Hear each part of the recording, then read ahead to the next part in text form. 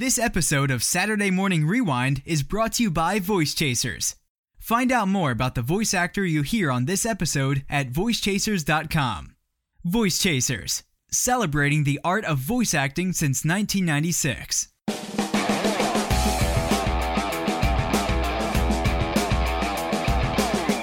Welcome to Saturday Morning Rewind, a show dedicated to the love of animation and feeling like a kid again.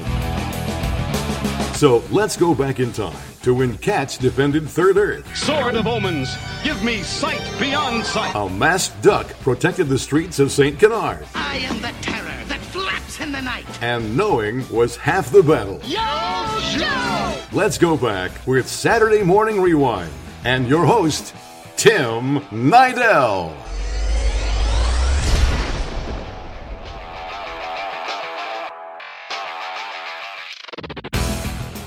Hello everybody, welcome to Saturday Morning Rewind. I'm your host Tim Nidell. Please follow us online, it's SaturdayMorningRewind.com. Follow me on Instagram and Twitter, it's at Saturday Rewind. And of course, like us on Facebook, just type in Saturday Morning Rewind. On today's episode, I have literally one of the greatest voice directors of all time. Go look at her resume and I guarantee most of her work is in your top favorite cartoons of all time. And of course, I'm talking about the one and only Andrea Romano, who worked on Batman the Animated Series, Animaniacs, Smurfs, Tiny Toon Adventures, DuckTales, Chip 'n Dale Rescue Rangers, Pinky and the Brain, Freakazoid, Reboot, The Jetsons. I can literally go on and on for hours. So she is seriously one of the greatest voice directors and casting directors of our generation. And during my interview, one of our faithful listeners, Mike Clemens, gets to ask a question because he is a faithful Patreon supporter, so thank you so much, Mike. And if you want to help out our show, go to the donation tab on our website, SaturdayMorningRewind.com, and check out our Patreon campaign. You can get your name listed in an episode and also get to ask a question to upcoming guests. So if you like what you hear and want to help out an independent podcast like Saturday Morning Rewind, please check out our Patreon campaign. But I guess that's about it. This is a great interview. I had a great time talking with Andrea, one of the sweetest ladies I've ever had on the show. So here she is, Andrea Romano. Let's start off the interview because our show is all about reliving childhood. I know I started the show when my father passed away 6 years ago, and wanted to relive my amazing childhood that he helped give me. Tell me about your childhood. Did you enjoy cartoons as a kid, and what kind of things were you into as a kid? I loved cartoons. I've been the biggest cartoon fan since the first time I ever saw one on the air. And I'm one of 8 kids. Wow. A very large family. Grew up on eastern Long Island. Both mom and dad worked. So when I would get home from school around, whatever it was those days, 3 o'clock-ish, I would rush to my mother's and dad's bedroom, which was really kind of forbidden. You weren't supposed to watch TV. Yep. You were supposed to do chores. And so I would sit on her bed, on mom and dad's bed, and watch cartoons. And they were the classic Hanna-Barbera cartoons were my favorites. Those were the days of Huckleberry Hound and the Flintstones and the Jetsons and Yogi Bear, and they were also those earlier ones that I really loved. And hold on, because I actually pulled this up so I could speak intelligently about them. It was when there were things like Huckleberry Hound, which was my personal favorite. Huckleberry Hound was, but Quick Draw McGraw. Yeah. And the McGilla Gorilla Show, and Wally Gator, Touche Turtle, Lippy the Lion, all of those really silly, wonderful, limited animation cartoons were absolutely my favorite. I took comfort in the fact that when Fred Flintstone would run through his tiny house, that he would run for what seemed like miles, and pass the same table and vase 10 times. Yep. For some reason, that was comforting to me. I loved it. And aside from that, I loved the Jay Ward cartoons, the Fractured Fairy Tales, Yes, and yes. Bullwinkle and Rocky. I loved those cartoons. And I know I didn't understand a lot of those jokes when I was a kid. Yeah. But that was the joy of those cartoons and the classic Warner Brothers cartoons. I know I didn't get a lot of jokes, but I loved it. And then as an adult, I watched them and saw a whole other aspect of those cartoons that I didn't know when I was a kid, which was the adult humor, which made it the kind of cartoons that I then wanted to make as a professional, which were the cartoons that parents and kids could sit down and watch together and enjoy. And that was the pleasure of making shows like Tiny Toons and Animaniacs and Pinky and the Brain, because they had legs. They had time on their side. People liked to watch them as kids and enjoyed them as adults, and that's what you wanted to do. But while I was telling you about watching the cartoons as a kid, on my mother's and dad's bed, it was, I'd hear Mom's car drive up on the driveway at like 5 o'clock at night and realize, oh my Lord, I haven't done the chores. And so I became like incredibly good at folding a load of clothes really, really fast and, smoothing my mom's bed so she could never tell I was there. Yep. And many, many decades later, Tim, I found out that I had been totally busted from the get-go, because those were the days when TVs were tube TVs. When you turned them off, they clicked for quite some time as those tubes cooled down. Yeah. So my mom knew. She knew for years. And we had a good joke about it many years later when I finally started to achieve some success in the animation world. And I was like, Mom, did you ever think that would pay off? The fact that I would run home to watch TV and watch those cartoons, it actually paid off that I had a career in this industry. And we had a good yuck over that. To go from being such a huge Hanna-Barbera fan as a kid to actually working for them and working with the cast, that had to have been mind-blowing. It was unbelievable. The first day I worked at Hanna-Barbera, there was a session with some of the classic voices. And so I met Daws Butler. And Daws Butler, the voice of so many classic Hanna-Barbera cartoon voices, he was a tiny man, a huge talent, but a small man. He wasn't much taller than I, and I'm just barely 5'1". Wow. And he was so generous and so kind and so sweet. And I shook his hand and said, "Hi, I'm Andrea Romano.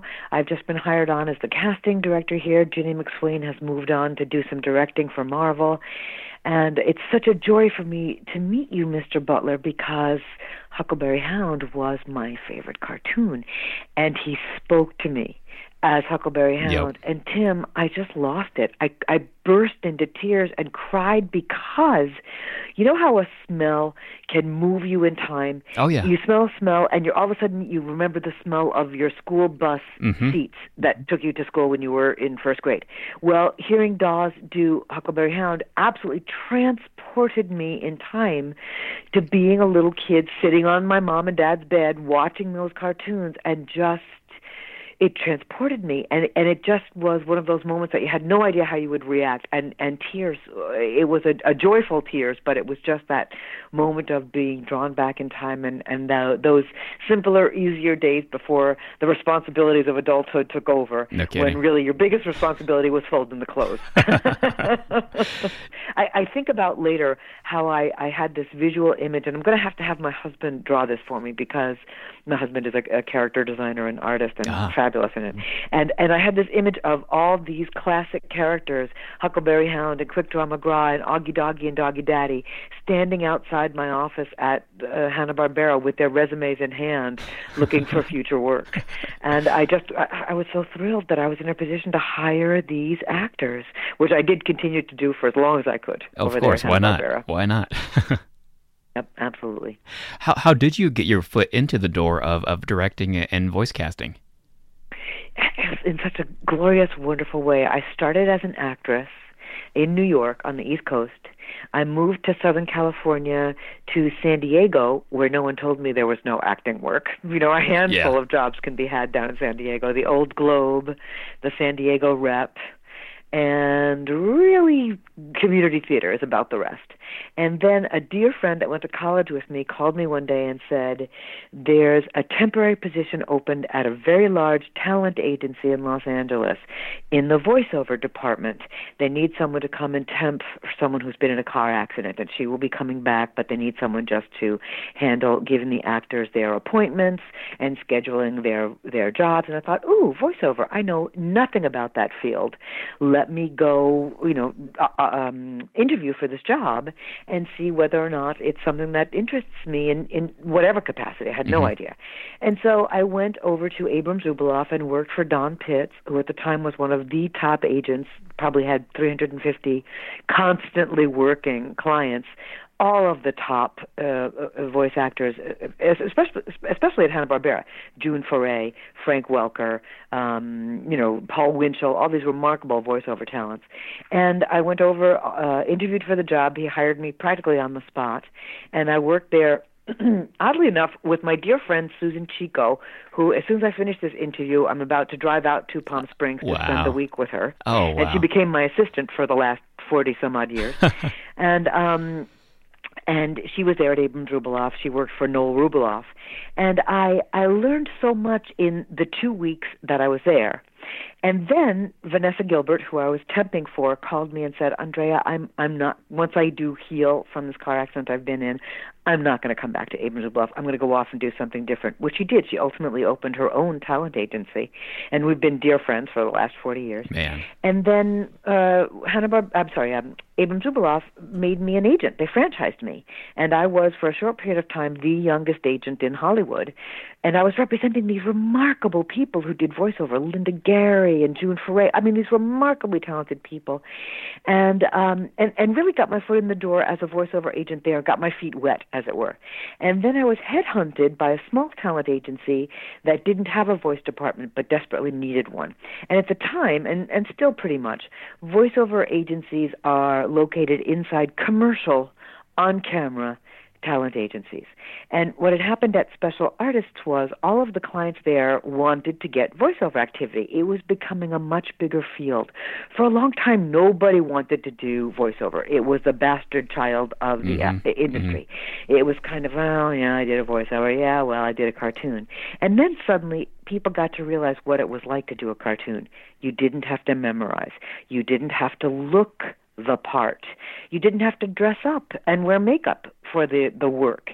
And suddenly everybody wanted to do voiceover. So people who had on-camera commercial representation and wanted voiceover representation who were at Special Artists had to go outside of Special Artists to find their voiceover activity.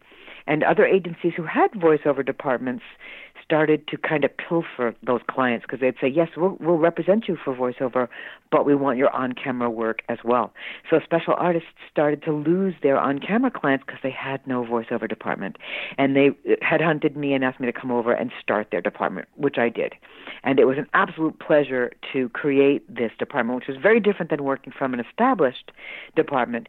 But I did have celebrity clients like James Coburn and Martin Sheen, and they helped pay for a burgeoning starting department. Yeah, no kidding. And then I was able to start voiceover talent like Dave Coulier and Roger Rose and Laurie Frazier and a lot of people who then became good, serious working voiceover talent.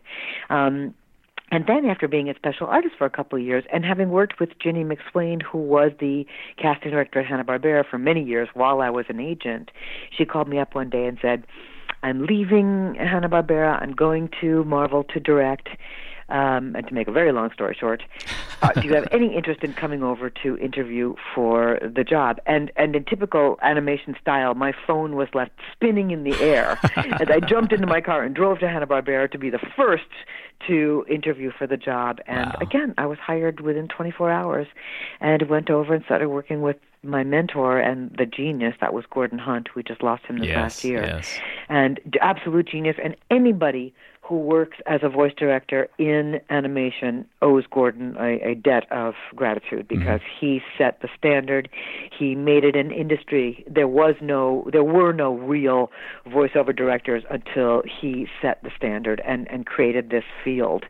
And then all of us who got to work with him and understand how to prep a script and how to cast a show, and it was a remarkable training ground. And then I was very lucky that many of the people, I was at Hanna-Barbera for 5.5 years, and many of the people I was there with broke off and formed Warner Brothers TV Animation, which didn't exist. Yeah. And then they asked me if I would come over as a freelance director. And in between these times, Tim, while I was on staff at Hanna-Barbera, I got a phone call from a guy who had been someone I did a lot of business with. He was an advertising agency exec at Leo Burnett. His name was Tom Ruzicka. And he called me up and said, I've left the advertising business and I've come over to Disney TV animation, which again had just formed. We're now talking mid-'80s, probably somewhere around 86 or so. And he called me and said, we're doing a show called DuckTales, based on Huey, Louie, and Dewey, and Donald, and Scrooge McDuck. And would you come and audition for a voice director? And their plan was to have 5 different directors direct the first of the 5 episodes, make a decision as to who they wanted to do the remaining 60. Now, this is a time when cartoons were ordered in 13 episodes or 26 episodes. Wow. So to be offered a 65-episode series, or the opportunity of possibly doing 65 episodes, was a huge, huge appeal.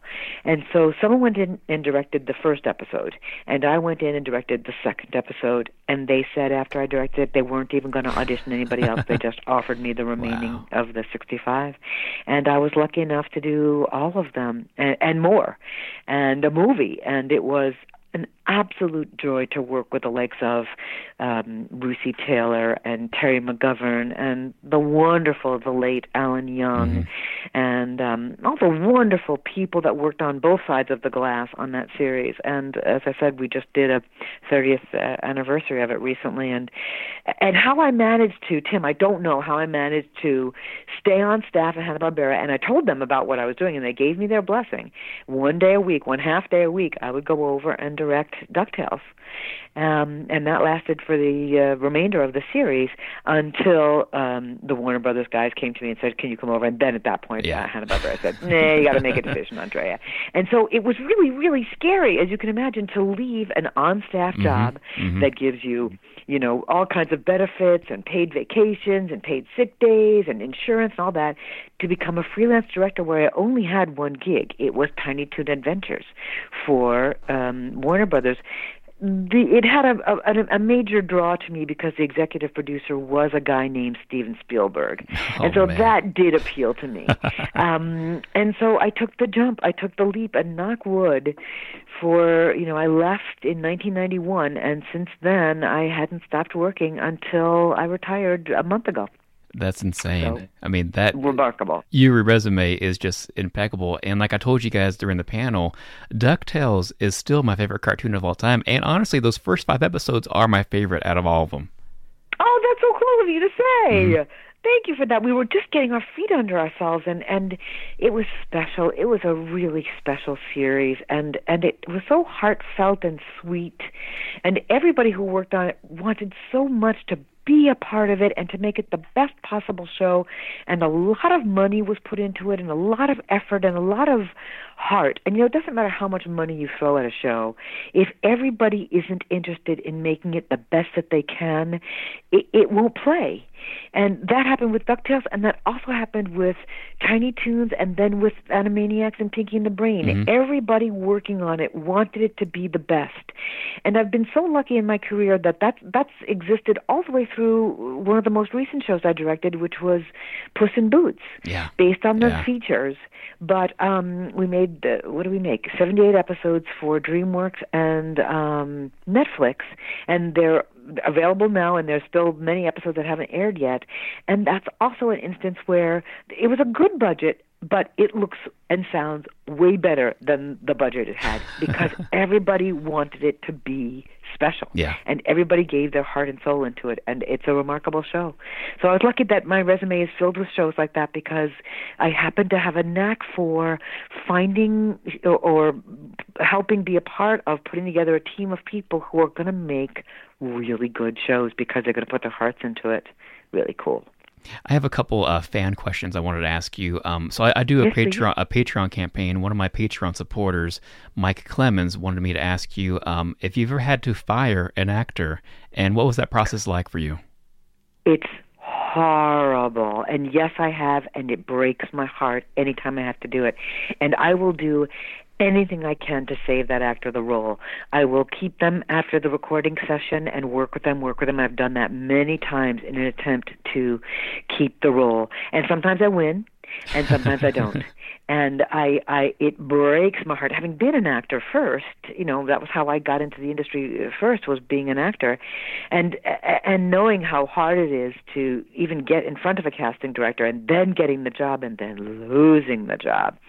Horrible. So I spent many, many, many hours trying to save them, and if I can't, the first thing I do is call the agent right away and explain the why of it. And sometimes it's as simple as, I brought in your actor, I'm talking to the agent, I brought in your actor to be a guest on a series that had an established main cast, and unfortunately their voice was so similar to somebody who was an established character, a regular character on the series, and no matter how hard we tried, we couldn't get this guest to sound different enough from the established actor.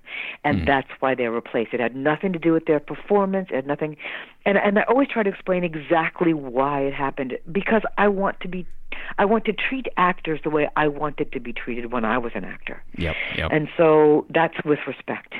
And every once in a while you have to tell them it just wasn't a good fit. The actor didn't understand the energy of the series. They were doing, Animaniac-style acting instead of Batman-style acting, and I could not for the life of me get them to do it. Or I just made the mistake of casting the wrong actor. It's completely my fault. I cast the wrong actor. This was not a good match. This actor didn't fit the role the way I thought they might, and my fault. So, yes, I did do that, and it broke my heart, and I hate it, and I still hate it whenever it has to happen. It hurts my heart. Now, you don't have to answer this, but is that possibly what happened with Tim Curry and the Joker? Because I know he was originally cast as the Joker in Batman animated series. That's exactly what happened. A new producer was brought in. He didn't care for Tim's work. I brought Tim back at least 2 times, and we worked together and tried to save him. And to be perfectly 100% honest with you, I would not have replaced Tim. I thought Tim's performance was excellent. Yeah. I thought he did a beautiful Joker, and I think I'm the only person on the planet to have the entire episode with Tim Curry as the voice of the Joker. Wow. It's not a mixed episode. It doesn't have sound effects or music. It doesn't have the ADR. It's a very, very rough cut. But I think I'm the only one. It's on VHS, I believe. Wow. And because it wasn't ultimately produced, finally, nobody has it. But I love what Mark Hamill did. Yeah. I don't want to badmouth any of that. I thought it was a wonderful performance, and of course he's still doing it, and Mark is a dear friend and Tim is a dear friend, but I never ever would have replaced Tim, and I did work really hard. But my job is to please an awful lot of people. I'm lucky because I'm a casting director and I'm a director, so that gives me kind of 2 votes in the process.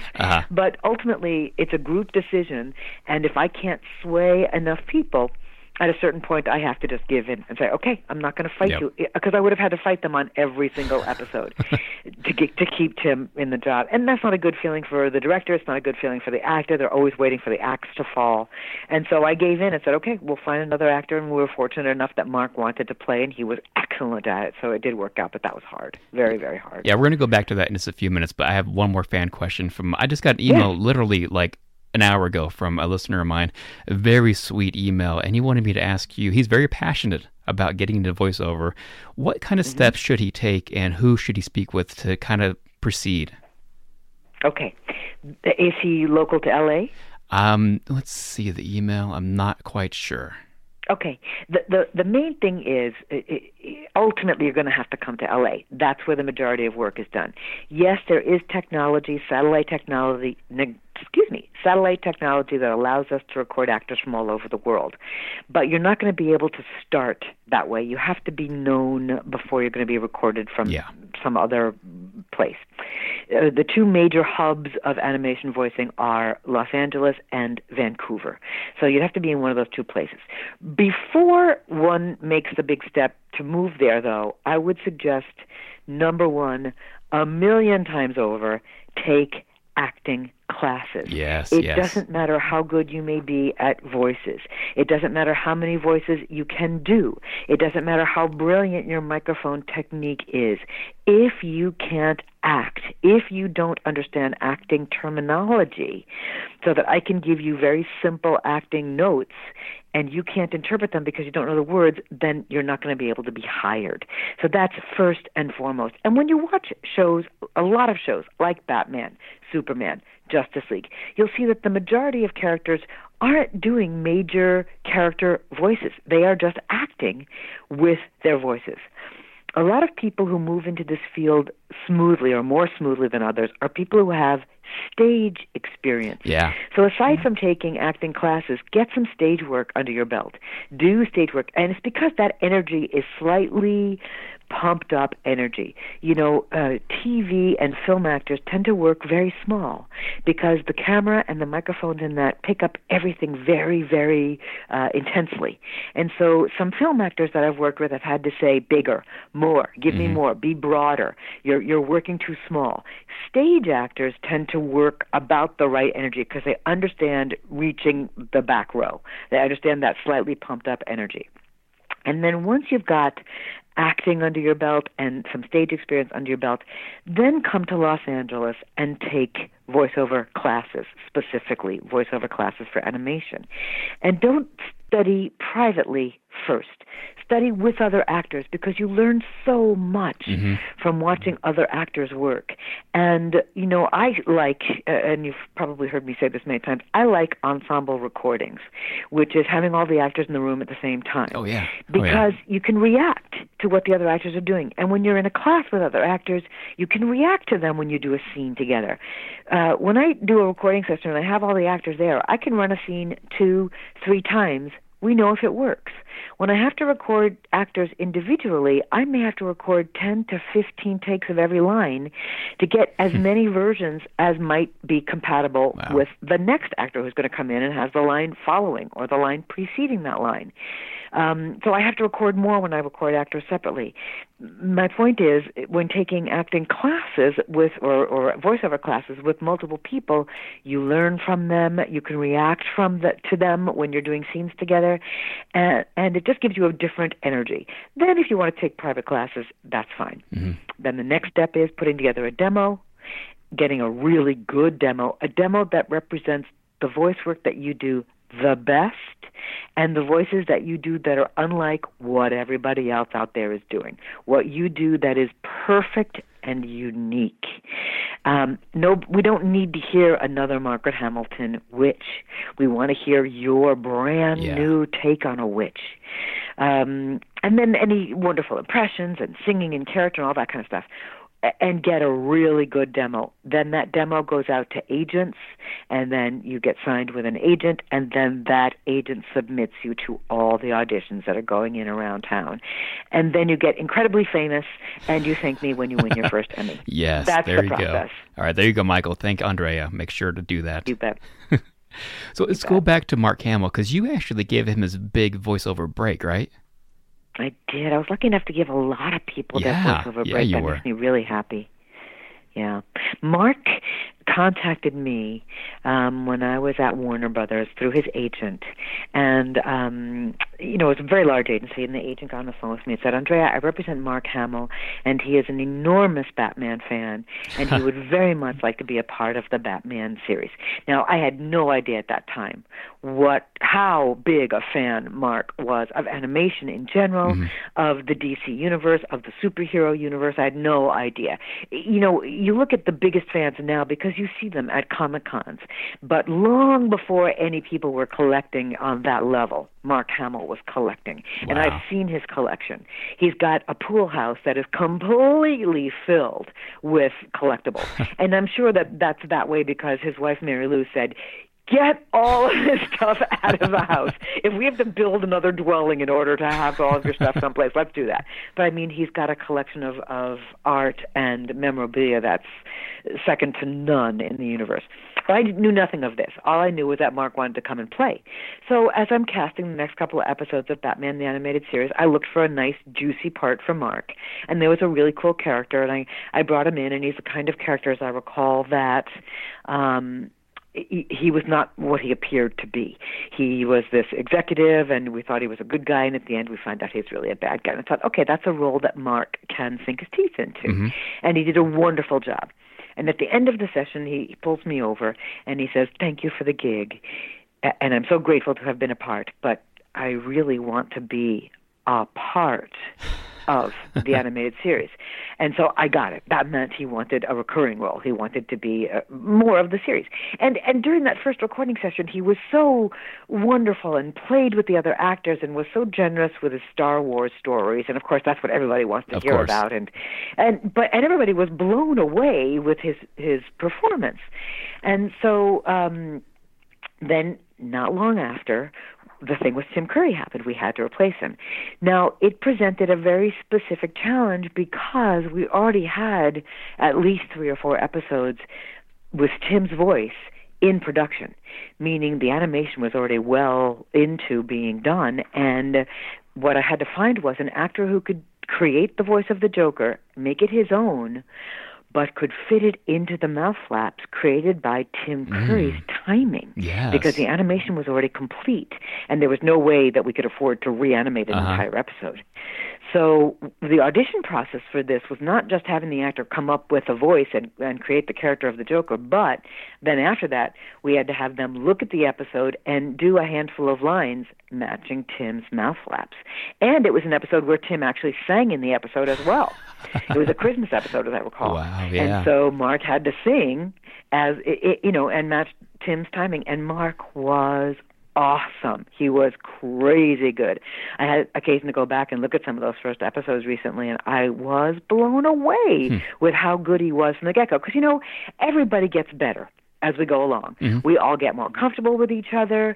Voice actors get more comfortable with the characters. The characters evolve. Everybody gets used to working with each other, and they play off of each other better. Mark was great from the get-go.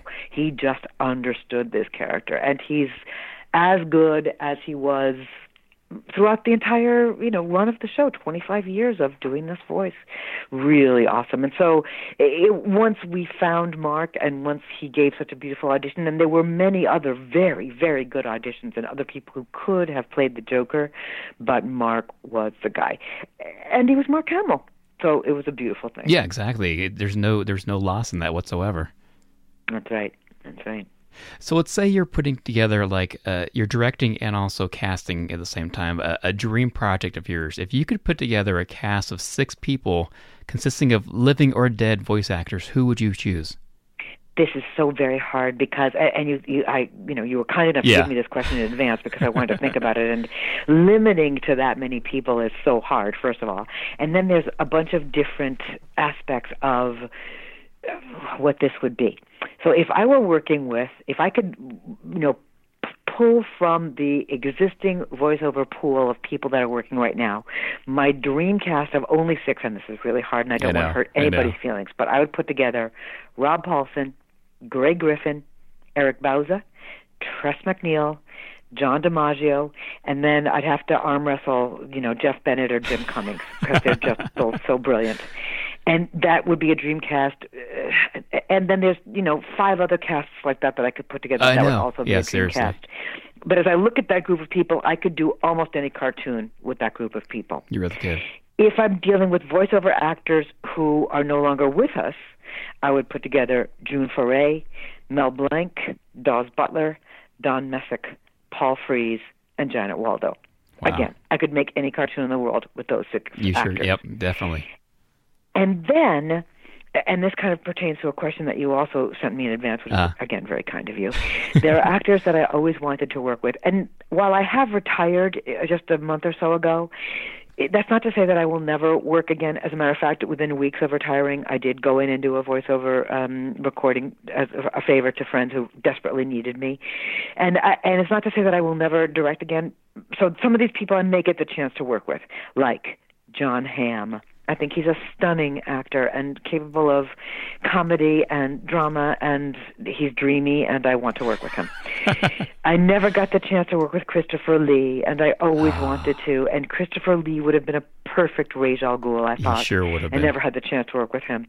David Tennant, I did have the joy to work with as a recurring character on Teenage Mutant Ninja Turtles, and a joy to work with, but we were never in the room at the same time. He was always either in London or New York, and I would love to work with David Tennant. And speaking of DuckTales, he is the new Scrooge McDuck, and doing a wonderful job, and I think the series is wonderful. It's a very different take on that show, but it's wonderful, and I'm very happy that they're making it. Emma Thompson, I want to work with. Want to work with. Catherine O'Hara, I'd love to work with her again. I was the casting director on the completely mental misadventures of Ed Grimley that we did at Hanna-Barbera 1,000 years ago, and got to work with her regularly and loved her. Eugene Levy, I'd love to work with again. And someone that is so weird and odd and not really part of this group at all, but I would love to work with is Alex Trebek. Wow. I adore him. I took my husband to see a couple of tapings of Jeopardy! We're both huge fans of the show. I've met Alex several times at the Emmys and said, would you come and work with me? And he said, absolutely, please reach out to me. And I, up until the last day I worked, looked for a role for him. But I would love to, before I'm completely out of the picture, find something to work with Alex Trebek on. Would be amazing. Have you ever been a Jeopardy! Question before? Have your name ever come up in a question? I have not been. Wouldn't that be cool? But so many of my friends have, and I always reach out to them afterwards. Did you know you were an answer on Jeopardy! Sean Astin was one day, and a couple of other friends of mine. It makes me really happy when they're part of that. Yeah. So before I let you go, I want to talk about one of my favorite voice actors I don't hear much about, and that was George O'Hanlon, who was, of course, George Jetson. Tell me about working alongside him. Gosh, it was wonderful. And, we made a special effort to put together the original cast of the Jetsons. Yeah. And that was Gordon Hunt and I sitting together and saying, let's see, they're all still alive. And we reached out to all of them, and they all had special challenges because none of them were spring chickens anymore. And, for example, Penny Singleton, who played the voice of Jane Jetson, had dentures at this point. And so Dawes Butler, who was a teacher, worked with her to teach her how to be able to act without clicks. Wow. George O'Hanlon had a stroke 8 years prior to us remaking the Jetsons. So I reached out to his wife and had a long conversation with her. And she said, I don't know, let me talk to him. I don't know, it's, he's kind of blind, a little bit blind from the stroke, and he doesn't really go out much. Let me talk to him. So she spoke with him overnight and called me the next morning and said, Andrea, I haven't seen him so animated, so alive, so excited as when I spoke to him. And so what we would do was we would send the script. This was way back when. We would send the script many, many days in advance. Scripts never are ready many days in advance anymore, but we'd send them days in advance. Nancy O'Hanlon, George's wife, would read the script to him and record it on cassette. Read the whole script, top to bottom, stage directions, everything, top to bottom. When they would drive in for the recording session, which was a long drive, they lived way out in West Hills, they'd drive into Burbank for the session, she would play that cassette for him so he'd be familiar with the story again. And when they would get to the session, Gordon would sit in the studio with George. I would sit in the booth to monitor, and Gordon would feed him his lines, and George would echo them back. Wow. And why it was so cool was that George had what we had, a voice with character, meaning he wasn't doing a character voice. Mel Blanc was doing a character voice as Mr. Spacely. George O'Hanlon was just doing his own voice as George Jetson, and it was such a great voice. So it was key to have that quality, and Gordon would spend a great deal of time saying the line and having George echo the line back to him. And sometimes the lines were very long, and so Gordon would say, honey, the Futuraka cycle, and George would say, honey, the Futuraka cycle, and Gordon would say, is that a whack this week? Wow. And George would say, is that? And then we would edit it together. Now we're talking reel to reel. And so the editor would have to splice that together and play it back to make sure it fit and that it sounded like a contiguous sentence. It was phenomenal, the extra work that we all were willing to do to have George O'Hanlon be a part of the series. And then, as we were doing the feature, the Jetsons feature, George was not feeling well. We did many, many sessions. George was not feeling well. And we, this is hard to talk about. Yeah. We were recording, and Gordon said, George, it's just not happening today. You don't look like you're feeling well. And And he said, I'm not. And at the beginning of the session, I had gone over and stood next to him. He said, Andrea, put your head next to mine and listen to what I'm hearing in my head. And you could hear whoosh, whoosh, with every heartbeat. You would literally hear the blood rushing through his head with every heartbeat. And so he said, George, we're going to postpone the session until next week when you're feeling better. And Nancy comes in, his wife comes in to take him home, and suddenly his head pitches forward into Nancy's chest. I jump on the phone and call 911. The paramedics were there within 2 minutes, I swear. They resuscitate him. We follow him to the hospital. The doctor tells us he's had a major stroke that he will never recover from. Oh, wow. And they let him go the next day after the family was able to come and say goodbye to him. But essentially, Tim, he died in a recording session. Yeah.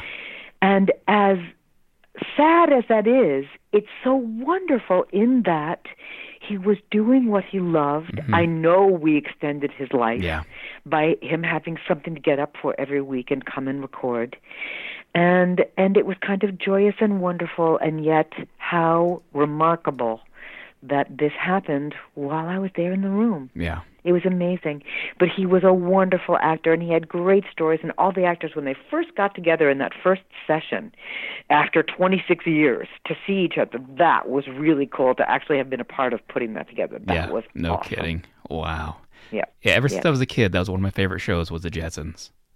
It was way cool. And, you know, you look at it now and you just go, they were so ahead of their time in that. You look at, like, the huge screen TVs that they were watching, got them. And I'm wearing... still waiting for the car that folds up into a suitcase. I'm waiting for that because I really want that one. I'm wearing an Apple Watch right now, just like they had on the show. Me too. Exactly. Those moments are so bizarre. But I know that you're on a time crunch here and you want to go, but you asked me a question when you sent me these in advance, and there was one thing that I did want to say. Do we have time? Yeah, we do. Yeah. Okay. You asked me if I ever got starstruck. Yes. And when I was working and an actor would come in to work for me, never, ever, ever, I was delighted to meet them. I'd get a little bit shaky inside. When I directed Steven Spielberg, it was like, I think I vibrated for like a day because it was just so cool to direct a director of that caliber. Yep. While many people have been directed by Steven, I, directed him, and that was very, very cool. But I went to a party that Nathan Fillion threw for his birthday maybe 2 or 3 years ago, and he had all kinds of magnificent celebrities there. And James Brolin played his father on Castle. Yeah, okay. And James brought his wife with. And so as I turn and look, and there is Barbara Streisand standing at this party, and never, ever, ever have I been so starstruck that I got shy and couldn't introduce myself to her. We had eye contact several times, and I couldn't do it. I was just like a geek fan who didn't know. I was afraid I would trip over my own tongue, that I would embarrass Nathan, that I would be and that was the only time in my entire career that I've been completely starstruck. And I kick myself daily for not meeting someone for whom I have such respect. Wow. And probably would have been approachable, but I didn't know how to do it. It was a shame. But that was my starstruck moment. Wow. That's amazing. I love that story. Amazing. Well, Andre, I want to thank you so much for your time, and thank you. Honestly, I look back at your resume, and I've been following you ever since I was like 7 years old. I knew who you were when I was 7. That's odd to say, but cool, Tim. Thank you so much for everything. I look at your resume, and pretty much everything on there is in my top favorite cartoons. Thank you so much. I was lucky and blessed and joyful, and I was so happy to have so many wonderful shows that asked me to come and play. Yeah, exactly. So thank you so much, and this has been true honor. Thank you. Thanks so much. Thanks for listening to Saturday Morning Rewind. Please check them out on Facebook and Twitter. And that's all, folks.